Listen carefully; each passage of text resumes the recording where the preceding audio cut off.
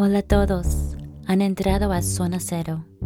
Cero negatividad, cero juicios. Espero que disfruten de su estadía.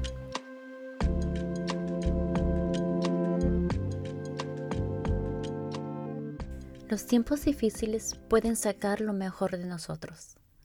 ¿No me crees? Escúchame.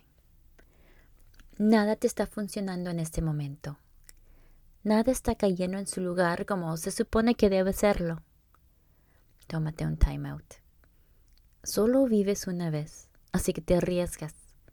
Fracasas. Terminas quemándote. Tómate un time out. Has estado sobreviviendo, no viviendo. Estás cansado. Te sientes derrotado. Busca tus pilas. Levántate. Ya has pasado por este camino antes.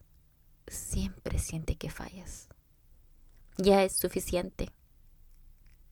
Busca tus pilas y levántate. Hay un tiempo y un lugar para todo. A veces es necesario tomarse un descanso, un time out. A veces es necesario buscar tus pilas y levantarse. Confía en tu instinto. Cuando las cosas no salen según lo que has planeado, tómate un time out. ¿Qué te puede estar faltando? Es cuestión de tu perspectiva. Hay diferentes ángulos para cada situación. Deja de lado las emociones que se te interponen en el camino.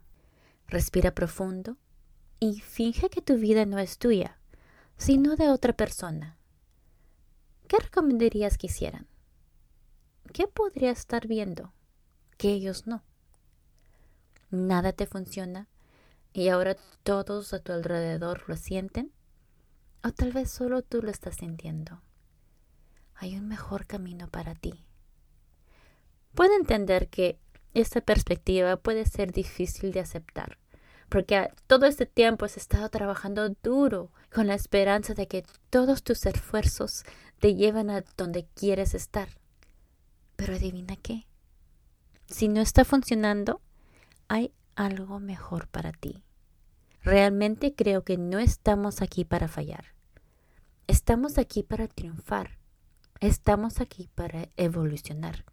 Nuestros obstáculos están aquí para hacernos personas más inteligentes y creativas. Entonces despierta. Deja ir a tus problemas. Deja ir a tus preocupaciones. Vive el momento. Siente tus sentimientos, sí, pero luego sacude la cabeza, sacude el cuerpo, sacúdete todos los pensamientos negativos. Un nuevo comienzo. ¿Vuelven los pensamientos negativos? Empújalos lejos. No están tratando de decirte algo, te están probando. Mira, todos tenemos pensamientos negativos. Algunas personas son capaces de alejarlos sin problemas mejor que otras, pero siempre están ahí.